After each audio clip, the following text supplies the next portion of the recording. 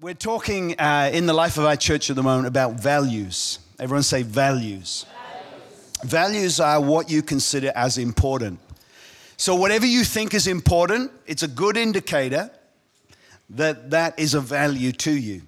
And as a church, I really felt the Holy Spirit just recently say to us as a church that there needs to be an alignment of values for us to be more effective as a church. It's wonderful to have people from different walks of life, backgrounds, stories. But at the end of the day, we've got to turn this incredible tapestry of wonder into a sense of harmony and unity where we're actually effective as a church on the mission and the vision God's given us. And for us to be effective in serving God, there needs to be an alignment of values. We all maybe have values. I think the journey of values are interesting because when we grow up as young little ones, we come into a family and we're surrounded by values. You don't tend to get values, you're surrounded by values. Your mum and dad's values, your surrounding family, extended family. They're the values that really you live under and live with. But as you get older, you go through puberty, you get on the other side, and what we call today terminology is teenage years, double digits. You're in this interesting world where you're aware of values, but you're kind of also starting to break free of the values. Why? Because you want to get your own values, or maybe before you get your own values, you want to let go of some values. So it's going from parents to friends. Your friends may have different values from your family. And so what happens is you go into pretty rocky ground where you're really not strong on values. Maybe you are, and if you are, it will keep you. But often people aren't, and they're not strong on their values. They're not sure about them, and they get into maybe young adults age, early 20s, late teens, and there's an obvious rejection of values. It's not done with hostility necessarily, but it's a sense of, well, that's my family's values. I kind of have to figure out my friends' values, my values. And you get into this little bit of a stage of life where you're like, I actually need to figure out my values. Might take some of us longer than others, like late 20s, early 30s, that's really late. But whatever the seasons of life are, values are always going to be in your life. The challenge is you've got to recognize them, you've got to identify them, and you've got to honor them. There's nothing wrong with rejecting values. The process is actually quite healthy in a healthy sense if it's done the right way. You've got to let go to embrace something. At the end of the day, I know they're your values, but I got to get my own values. Often you'll find that the values that you end up running with tend to be the same values that you were raised with. It's not perfect, but it's consistent. And then eventually you live a life where values are working in a way that you actually begin to absolutely pass on your values generationally. So values. We got to talk about it because we're in a church of values. We have values and we need to talk about it. So today, this is the second value we're going to share with you, and it's called generosity. The value of generosity. And I want to show you biblically, again, how much generosity is a part of this story. And so the first value was the house of God. We're a church that loves the house of God. I value God's house. It's important, and I will do whatever I can to raise myself in the house of God, raise my family in the house of God. I'll do everything I can in Jesus' name. I think it's tragic today that people get to a place in their late 20s, early 30s, scroll themselves, exhaust themselves by looking at who is compatible, and eventually say, I'm going to leave the house of God to find something that I need or want or both. That happens, but I don't believe it's wisdom that builds your life that way. And I'm just saying, God is able, more than able, to do what He wants to do in your life and what you need Him to do in your life. And so the answer is, if the value of the house of God is a strong value, you're not going to go to other things that maybe aren't really. So that's what I'm trying to say is it's got to be of importance to you.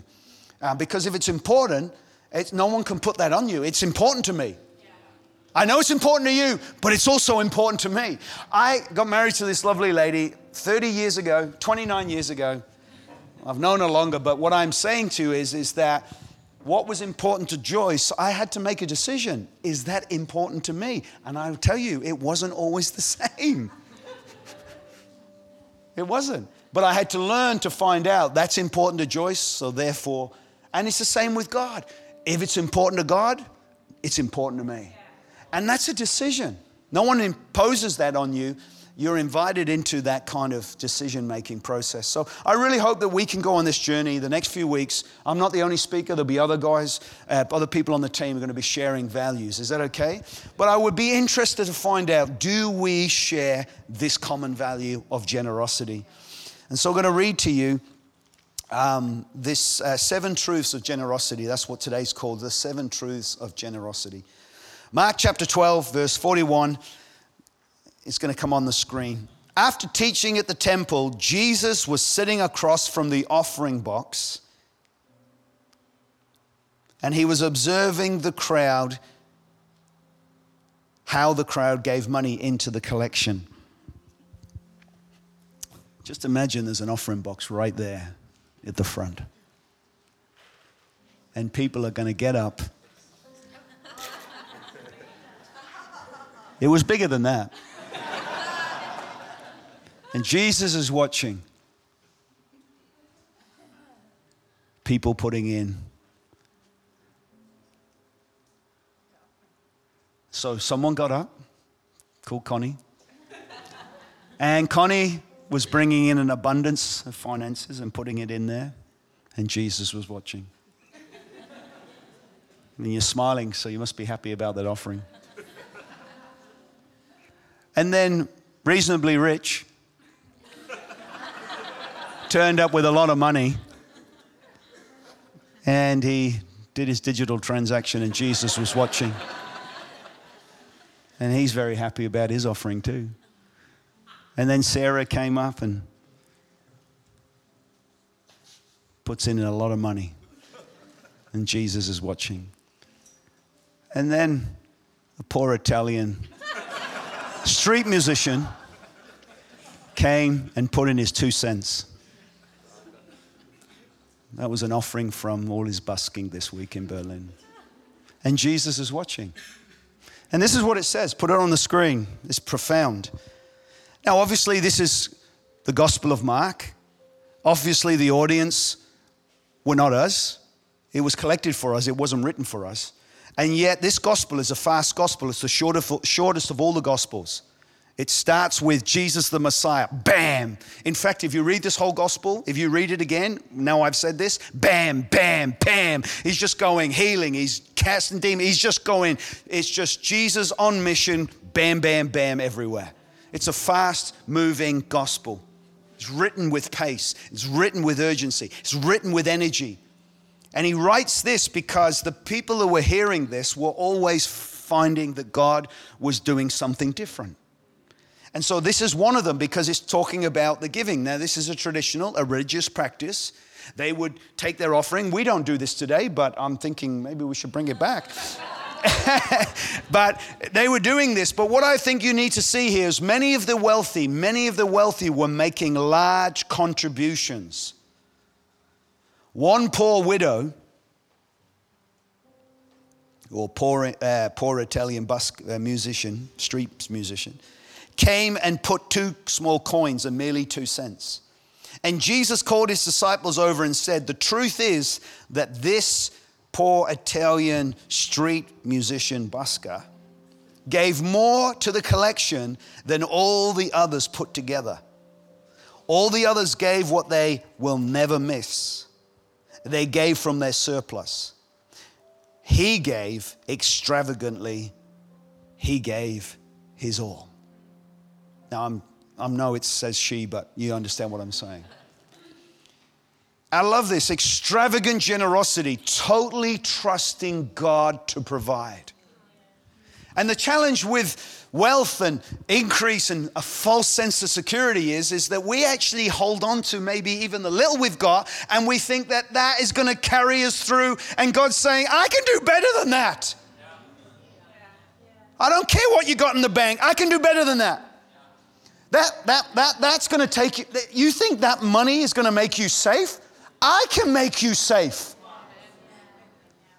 Who would have thought banks in Switzerland would be crumbling? And they are. Who would have thought that today's economy is fragile beyond belief? And they are.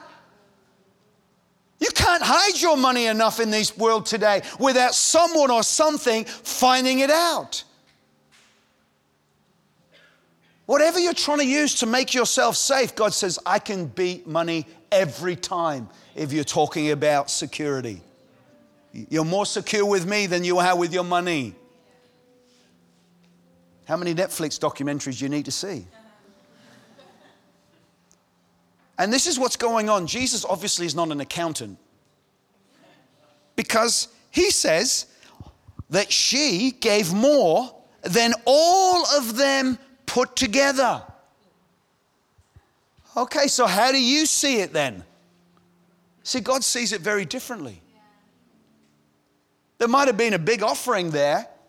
It might have been given out of the overflow and the surplus of some wealthy people, but he paid attention to the one that mattered. He paid attention to the one that was trusting him for everything. And I think we need to learn and realize, well, this is not about giving all your money, by the way, neither. It's got nothing to do with giving all your money. It's about learning to trust God with everything.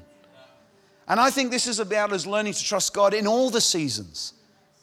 We tend to not trust God when we've got stuff, but we tend to go to God when we haven't got stuff. But we can't live a yo-yo life up and down. We've got to have a constant, a consistency. No matter what I got, I'm trusting God.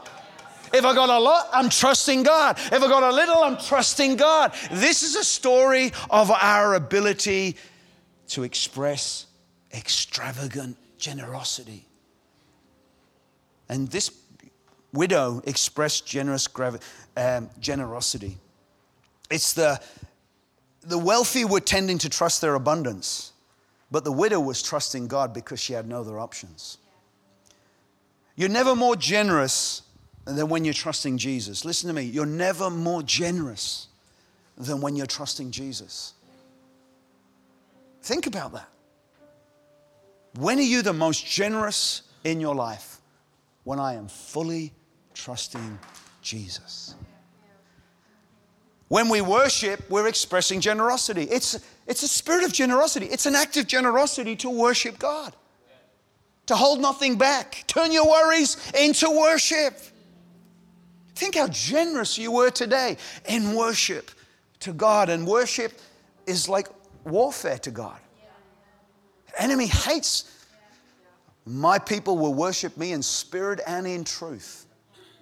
So when we're worshiping today, we're expressing generosity. There's a beautiful fragrance of generosity. Why? Because there's a beautiful sense of worship. When we forgive, we're expressing generosity. Have you ever thought about that? That's incredibly generous to forgive. I forgive you. I may not trust you, but I forgive you.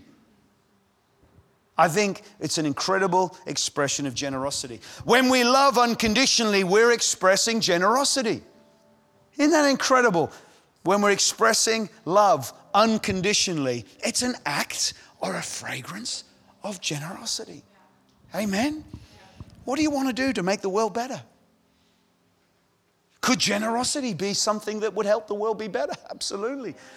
So let me give you some thoughts about generosity. And generosity means big-hearted, big-spirited. It means to be noble. It means to think the best. It means to see the best.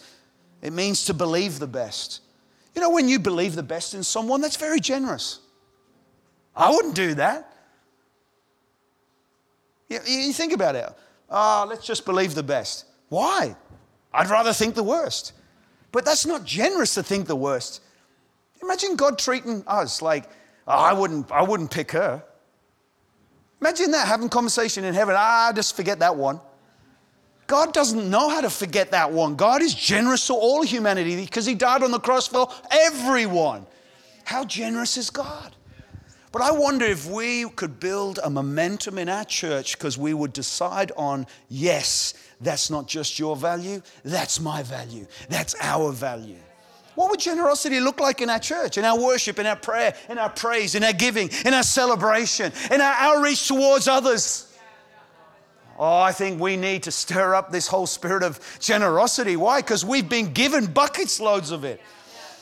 Are we big-spirited? I think so. I want to be big-spirited. You can in Jesus' name. Amen? You are big-spirited. It's just maybe hidden a little bit. We've got to get it out, dust it off a bit, amen? You are generous. Turn to someone and say, you are generous. Oh, I like that. Shh. You're generous even with a sentence. Shh. You are generous. You are. Big-spirited. Believe the best, think the best, see the best. I love that in Jesus' name. I think the greatest act of generosity the world has ever seen was our Heavenly Father giving Jesus on the cross. How generous was God? The difference between philanthropy and generosity, just a little point here. I've got lots more on this, but the time doesn't allow me. But philanthropy is something we all understand. To be a philanthropist, to be a generous person, you have a lot so you can give a lot. But the challenge with philanthropy is that, to be in that category, you've got to have something to give. And most of us aren't in that category. Any billionaires here today? Amen. Oh, amen. One in the corner. Amen. Amen. But what I am trying to say, maybe you're a billionaire in the making, millionaire in the making. It doesn't matter what that is. Someone's got to go somewhere in life. Amen. Someone's got to take something and multiply it into something amazing. And there's no doubt that there are going to be people that have incredible trust when it comes to greater wealth. But you grow into that. If you're not faithful in the small, you'll never be faithful in the big. Even if you get big, doesn't mean you'll be faithful. But what you understand is that philanthropy is usually got strings attached. If someone gives money, it's protected with trusts and different legal entities around it. I want this to be given, but it has to be used this way, in these conditions, under these circumstances. So we're grateful for philanthropy because it's done a lot for education, it's done a lot for medicine, it's done a lot for research, it's done a lot for a lot of things. But at the end of the day, don't mistake it for generosity. Everybody can be generous. Not everyone can be a philanthropist. A generous person doesn't need a lot. They just got a big heart. Even if they got a little, it still goes further. See, generosity is the way God works with his people. He doesn't raise up philanthropists, he raises up generous people. And so there's a lot more I can say on that, but for the sake of it, let me give you the 7 truths of generosity. Number 1, you have been treated generously, so live generously. Matthew chapter 10, and I want to give you biblical references here so you can see it for yourself and stir your heart and build your faith, amen? Jesus sent his 12 disciples out to be harvest hands. He gave them this charge. Don't begin by traveling to some far-off place to reach the unbelievers, and don't try to be dramatic by tackling some public enemy. Go to the lost, confused people right here in the neighborhood. Tell them that the kingdom is here. Bring health to the sick, raise the dead, touch the untouchables, kick out the demons. You have been treated generously, so live generously. Don't think you have to put on a fundraising campaign before you start. You don't need a lot of equipment. You are the equipment. Amen? You are the equipment. Unless you're a hairdresser, you need scissors.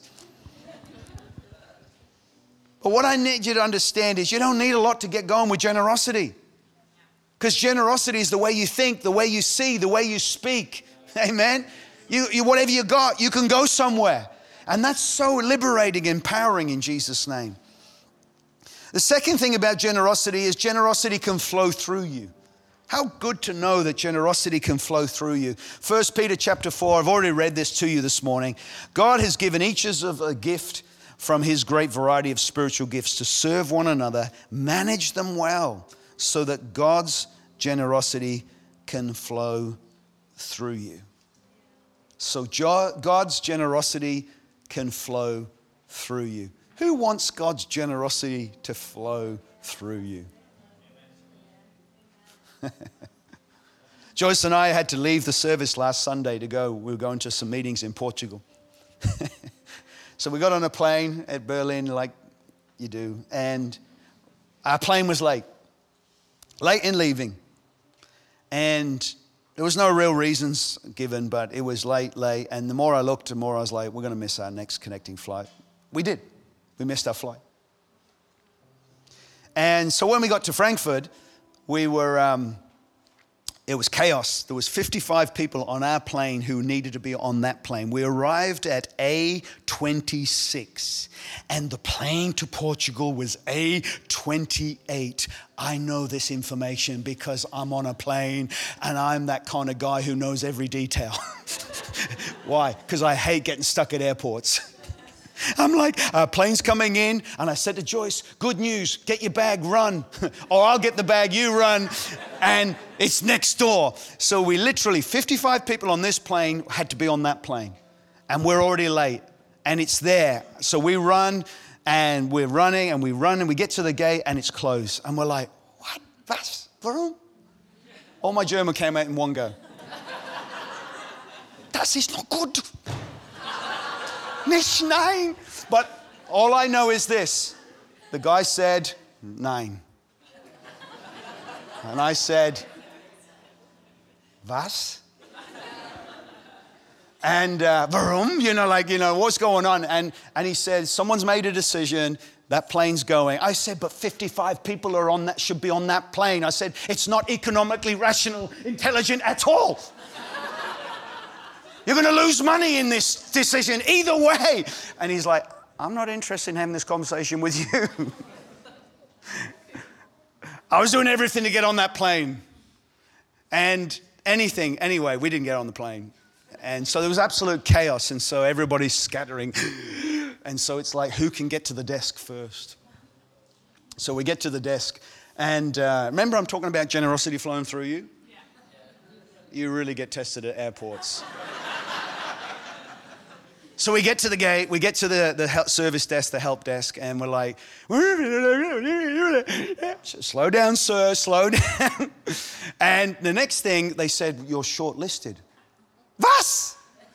Shortlisted? I am not shortlisted in Jesus' name. You start confessing everything, in Jesus' name, I shall live, not die. In Jesus' name, I shall tread on scorpions and they shall not bite me. Snakes will not bite. I don't know. Every scripture I could think of was coming out of me in Jesus' name. I will not be shortlisted in Jesus' name. Oh, Mr. Wilkinson, good news. I said, yeah, you're on the plane, but your wife's not. I'm like,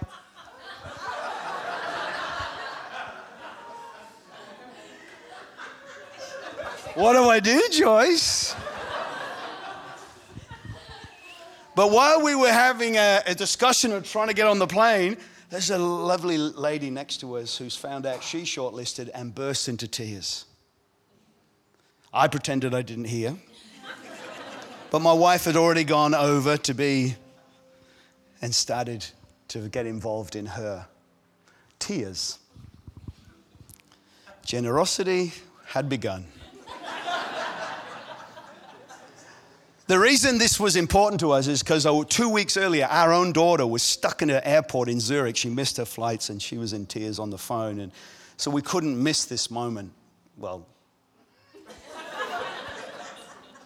generosity had a way of finding a way. And so we just knew that she was in the same situation as us. So we made our way to another gate. Another hour, there was another plane. And we got there and they said, you're shortlisted. And we can't do anything till the plane fills up. So we waited. It's now 11 o'clock at night, and we're like exhausted. And the plane is filled up, and there's one seat. I'm on it, and Joyce is not. And the man comes to me, he says, Mr. Wilkinson, he said, you're on we've got your seat. What would you like to do? And then we looked over and we saw this young lady, and my wife spoke up and said, we won't be on that plane because we're going to be traveling together. And I said, yes, of course. Of course. However, we were happy to let this young lady take this seat and go to Portugal to see her family and her loved ones. So we got stuck in our hotel at 1 o'clock in the morning in Frankfurt. But I thought that was an act of generosity. And I think we've got to be willing to realize that wherever we are, wherever we go, however we feel, are we willing to let generosity be the value that we live our lives by? And to be honest, I'm telling it in a maybe humorous way, but the truth is it was easy to make that decision. There was tension, there was realities. It had a massive knock-on effect for us for the meetings we had the next day. Only thing we could get was the 6 o'clock plane in the morning, which meant we had to get to bed at 2 and we had to be awake at 3. And even the taxi driver was rude. Remember that? Like that taxi driver. But what I'm trying to say, it wasn't humorous. There was not humor in that or whatever. But what I'm trying to say to you is, and in a kind of going down a rabbit hole kind of way, is that our generosity will be tested at every level. And maybe you don't feel like being generous when you go in an elevator or you're at a shopping center or you're driving your car. Or I just think we have to dig a little bit deeper and ask ourselves, we are generous people. We can make decisions from generosity, from bigness. We don't have to explain everything, but we are generous. Choose the higher road. And I believe that's what God does with us every time. And my encouragement to everyone is that generosity can and should flow through us. Not just to everybody and anybody, but to each other. How generous can we be to each other in this room? Not just buying each other lunch or cooking dinner now and again or taking each other out. It's not just an inward club. It's an outward passion that we care for those we don't know and we love and care for those we do know. But my prayer is that this value, this alignment of value will take our church where we could never take ourselves. Because I'm telling you, when there's strength in our generosity, it lifts everybody and it lifts everything. The third thing about generosity, it comes from your faith. This is a New Testament letter in Philemon chapter 5 or verse 5 to 7. Because I keep hearing about your faith in the Lord Jesus and your love for all of God's people, and I'm praying that you will put into action the generosity that comes from your faith as you understand and experience all the good things we have in Christ. Your love has given me such joy and comfort, my brother, for your hospitality has often refreshed the hearts of God's people. I just believe that generosity comes from your faith. What kind of faith have you got? If we've got a faith that's not generous, that's not a faith. Our faith is a generous faith because God is a generous God. And I love that we can put it into all expressions of hospitality. Hospitality is not just food. It's the way you smile at people, the way you greet people, the way you welcome people. Hospitality, at its best, disarms people. You can disarm people no matter where you are and what you do. And I believe it's practiced, it's practiced, it's practiced. Number 4, generosity causes people to open up to God. Team can come up because I'm going to go pretty quickly on this. Generosity causes people to open up to God. Matthew chapter 5 on the screens for you. Jesus said, let me tell you why you are here. You're here to be salt seasoning that brings out the God flavors of this earth. If you lose your saltiness, how will people taste godliness? You've lost your usefulness and will end up in the garbage. Be generous with your lives. By opening up to others, you'll prompt people to open up with God, this generous Father in heaven. Just a few weeks ago, we had a new neighbor. She's a professor at Hamburg University. Her husband and her family have moved to Berlin because of his work situation. So we got to meet them. We had dinner, invited them over, but found out they were sick.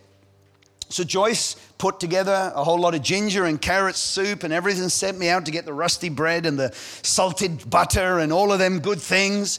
And we put together a dinner and sent it up and just said, hey, sorry you're not feeling well. We just wanted to make your dinner, speedy recovery. Overwhelmed, shocked, almost struggled to receive it because it's so out of her what? Now, we didn't put any little flyers in there and 3 services on Sunday, 11, 1 and 5. Pastor Joyce is praying for you. None of that stuff. Just love, generosity, no strings attached, hospitality on display. Now, did they feel a little bit suspicious? Yeah, surely. Because it's unusual that people would do that. Maybe you're from a culture where it's not unusual, but in Berlin it is unusual, especially from those who don't know you. And this is the thing, we get a chance to do it again. in the front house of our area. There's a couple. I see them in the morning with the dog. I see them at night with the dog. It's only hello, guten Morgen, and that's it. And it's gute Nacht. It's never anything else. And the other day I saw her walking, and it was obvious that she was ready to, she's pregnant with baby, with child. And I'm like, congratulations. I'm a little bit funny in this stuff. I don't know what to say. I'm like, and I just said, congratulations. You look, and he said, oh yeah, we're nearly there. And she's, and next thing, I saw him every day after that. And he was almost like he was avoiding me because I'm going to ask about, how's the baby? How's the mom? It was like too much. But the point was, she'd gone in, it had been a difficult labor, but they'd come home. Joyce had seen them and said, we'll cook you some dinner. No problem. And we did the food, went off to the market, got the bread, put it together, gave it to them. No church flyers, nothing that would connect us to.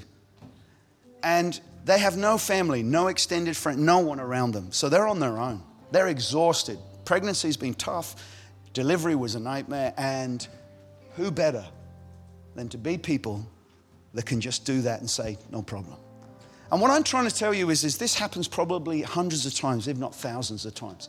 Or maybe it doesn't happen enough. I don't know. But I'm just saying, church is not about the songs and the preach and the Sunday. It's about every day. It's about the generosity that we have received. And it's the generosity that we can give to whosoever in Jesus' name. It doesn't mean they're coming to church. It doesn't mean that they met Jesus. It doesn't mean any of that except that they've experienced something that they maybe have never seen before. And it's given them a little bit of maybe the world is not as bad as what we thought. Maybe there's a little glimpse of something positive. Maybe it's the doorway to another conversation later on. I don't know. And I'm not saying they're getting saved and getting to know Jesus. I'm just saying generosity will work wherever you put it to work. Put it to work. It may open up doors. It may lead to salvation. It may lead to something profound. Or it may just lead to someone who feels like, gosh, I'm not on my own. It's deep at every level. But we got to realize that generosity can and does open people up to God's goodness. Amen. If He's done it for me, He can do it for you. Number 5, generosity is full of grace. 2 Corinthians chapter 8, you know the generous grace of our Lord Jesus. He put Himself out so He could put you in. How generous is His grace towards us. We didn't deserve it, but we got it. Number 6, generosity makes plans. The only verse from the Old Testament, Isaiah 32, generous people plan to do what is generous, and they stand firm in their generosity. Well, we're going to be a generous church, amen. And we're going to believe God that we're going to continue to provide finances for new water wells for generations to come. By the grace of God, let us be a generous people for the generations to come out of this house in Jesus' name. We're making generous plans for you, generous plans for your family, generous plans for the generations, generous plans for those who are trapped in the cycle of poverty, generous plans to the children, generous plans. You want to be generous? Start planning to be generous. I love that generosity is powerful, amen. And I believe we can stand in the generosity that God has given us. And the last one is number 7, generosity. Generous people sow and reap generously. It talks about 2 Corinthians. Let me read it for you. Remember this, a farmer who plants only a few seeds will only get a small crop. But the one who plants generously will get a generous crop. You must each decide in your heart how much to give, and don't give reluctantly or in response to pressure. For God loves a person who gives cheerfully. And God will generously provide all you need. Then you will always have everything you need and plenty left over to share with others. Oh my goodness. If we can keep sowing generosity, we will reap generously. We have sown into other people, other churches that have needs because we've got needs ourselves. It makes no sense. Why are you giving to others when you've got needs yourself? Because if we don't practice generosity, we'll never reap generosity.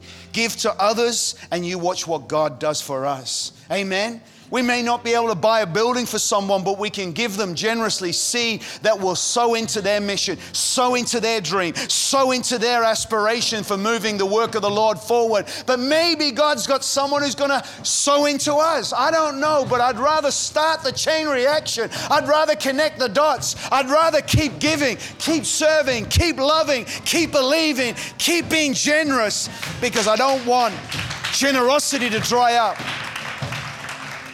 Maybe you got nothing because you sow nothing. But I don't believe anybody sows nothing. I believe you either sow good or you sow bad. What are you sowing? Sowing negativity, or you're sowing promises of God?